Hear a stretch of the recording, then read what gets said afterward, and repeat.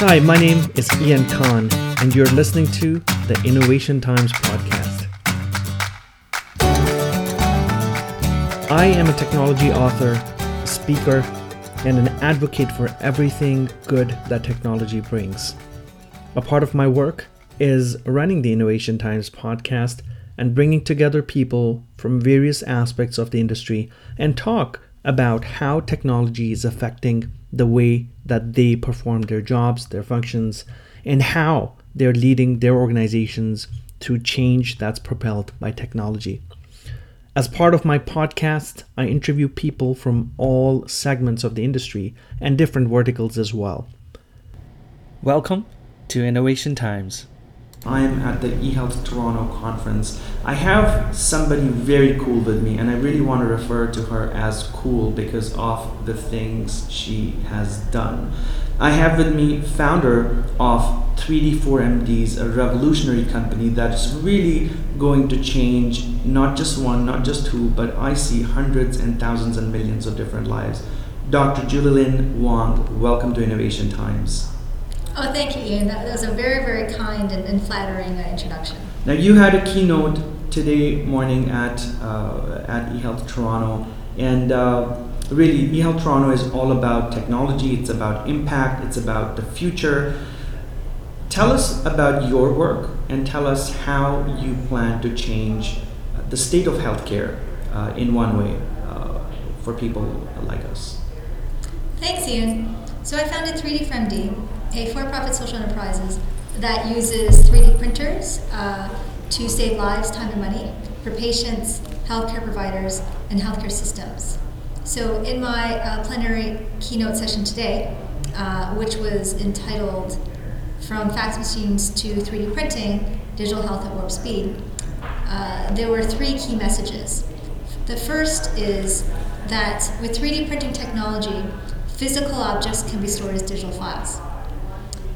The second message is that anybody can be an innovator with 3D printing technology. The third message is that because 3D printing allows us to store physical objects as digital files, this allows us to crowdsource innovative solutions on an unprecedented global scale. So at 3D4MD, we're building a private, secure digital library of crowdsourced, quality-tested 3D printable files that can even be customized for a patient. And the goal of this library is to save lives, time, and money for billions of patients. So for example, we have made over 3D printable surgical instruments, not just for astronauts on deep space missions, but for the 5 billion people here on Earth who lack access to safe, timely, and affordable surgical care. There are over 1 billion people with a disability.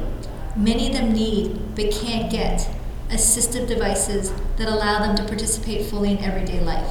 So we have made a number of award-winning 3D printable assistive devices that can be made on 3D printers in clinics, pharmacies, public libraries, maker spaces, schools, universities, print shops, and even people's homes.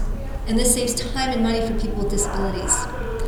There are nearly 4 billion people who live in rural areas. And in many rural places, simple medical items are expensive and can take a long time to arrive at a clinic. As well, there are about 1.4 billion people who live without access to electricity. So we have built and tested an ultra-portable solar-powered 3D printing system that fits inside a carry-on suitcase.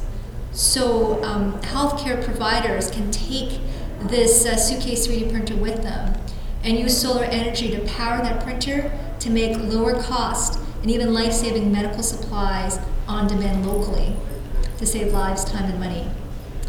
There are nearly 1 billion people who live on less than $2 a day. And having a 3D printer is like having a 3D photocopier or a mini factory that sits on your desktop. So we have been invited by the World Bank to teach students on how to use 3D printers to start their own small businesses and build sustainable livelihoods.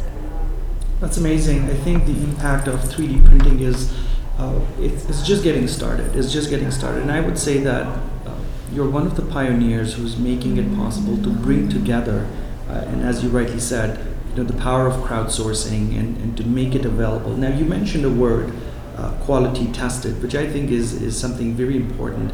Are you going to test everything that's uploaded to your cloud, or how would that work? Absolutely. So one of the biggest challenges, I think, with the clinical adoption of 3D printed medical devices is that there is currently no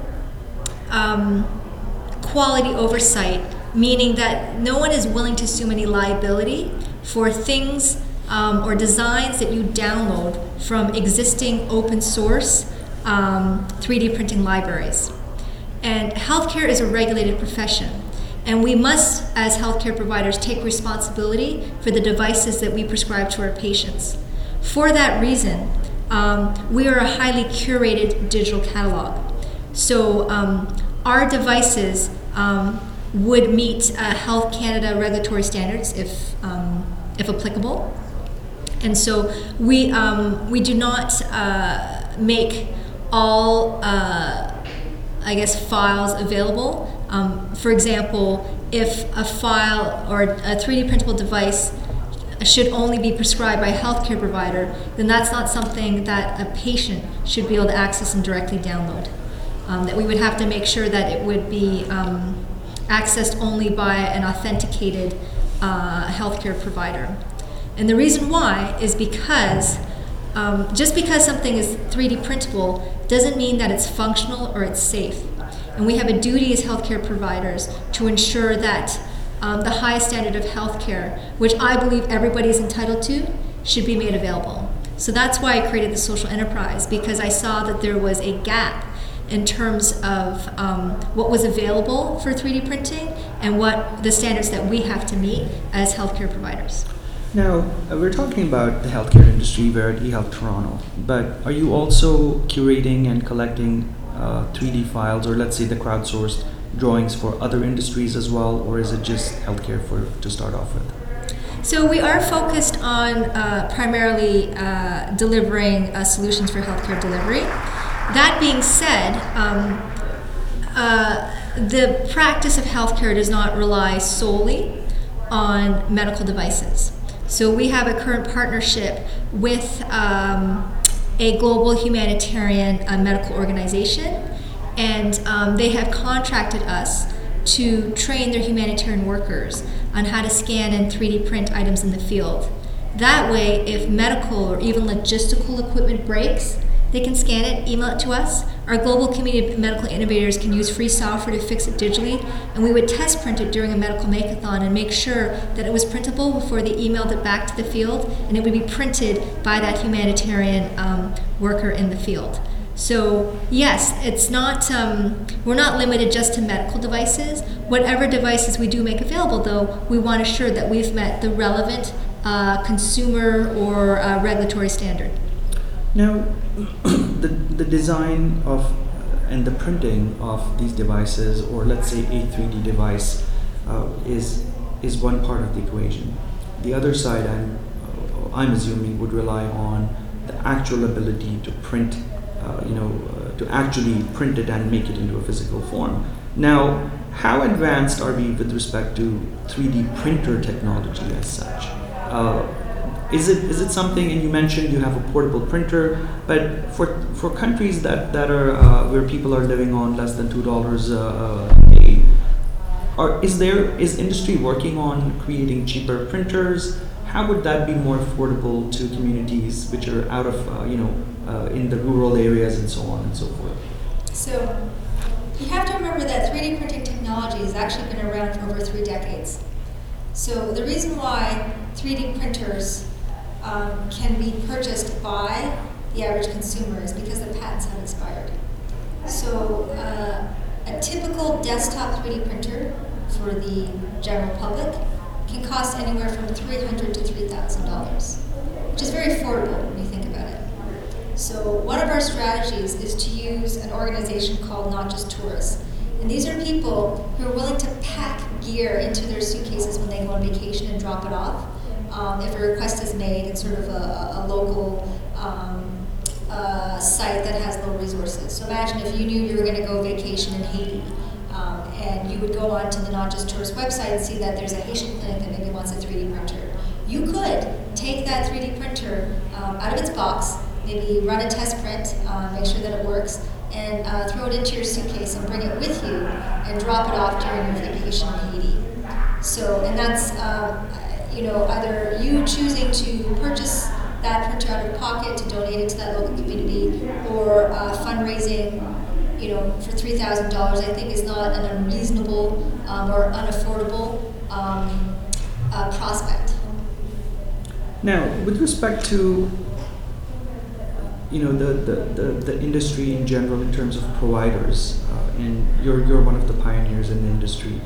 Is the industry growing? Is the ecosystem growing? Do you see a lot more, whether technology or non-technology companies, more open to the idea of 3D printing?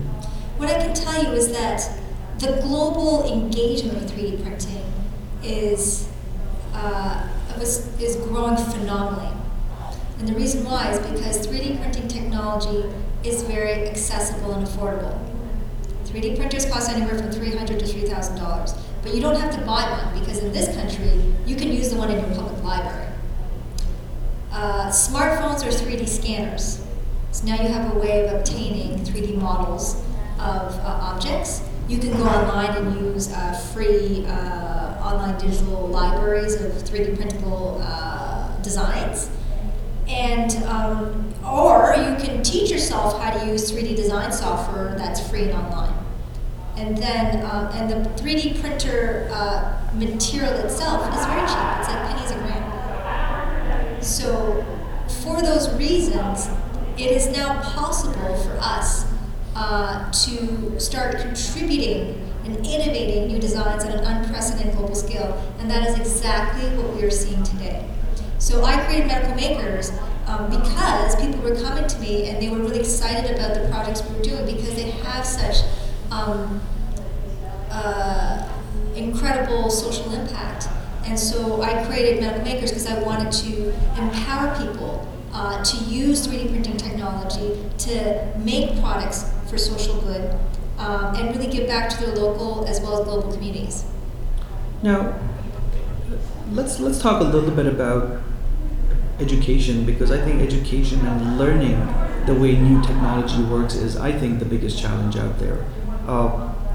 Experts in technology are creating the technology, but there's a huge curve when it's about adoption. It's about crossing that chasm of it's too technical for me. How can we promote educating the masses about technology and the benefits that it brings? And I think 3D printing is very specific. Are you guys doing anything about, or what are you doing to simplify this complexity around technology? Right, so 3D printing is very accessible and easy to learn. If you can use a regular 2D printer, you can use a 3D printer, because all you literally have to do is send a file to a printer, just like you do with a Word document, and click print, and out comes your 3D printed objects. So at Medical Makers, we actually run medical makeathons. And the goal is to teach people, and we teach people of any background and of all ages and abilities, and we teach them how to use 3D printers. And as part of the Makeathon program, we actually have a design challenge to make a 3D printed product for social good. And at the end of that Makeathon, you showcase that design that you printed, and it's judged by the person who's using it. That's excellent. I think that's a great way to get everybody to collaborate in one place and get that energy going. Now, a lot of what we're doing today generally in technology, whether it's with security, with privacy, with innovation, and a whole new set of things, a lot of questions arise around job creation. People are always afraid they're going to lose their jobs and so on. But I'm a very firm believer that the emergence of technology will actually create more jobs. So how do you see the information worker of today, pivot to a career that is more technology oriented, and if there's a recommended path or advice you can give them to be able to have that transition. Absolutely. There are incredible job opportunities in the 3D printing sector because every branch of manufacturing will have to figure out how to digitize their hardware.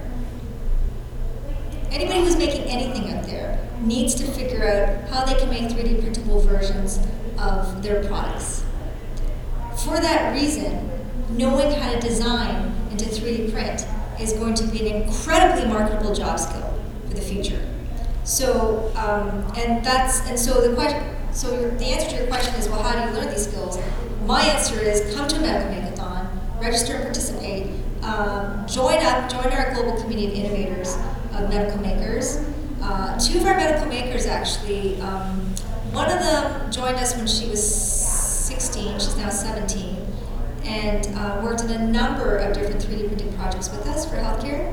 She just won a full scholarship to study biomedical engineering at Johns Hopkins University, which is ranked the top biomedical engineering program in the United States. Another medical maker joined us. She's a university student. We wrote a letter of reference for her as well, and she was selected to be interviewed for a Rhodes Scholarship. And she's now received another scholarship, full scholarship, to undertake her PhD studies at Oxford. So there's no question in my mind that the way to learn 3D printing is to 3D print.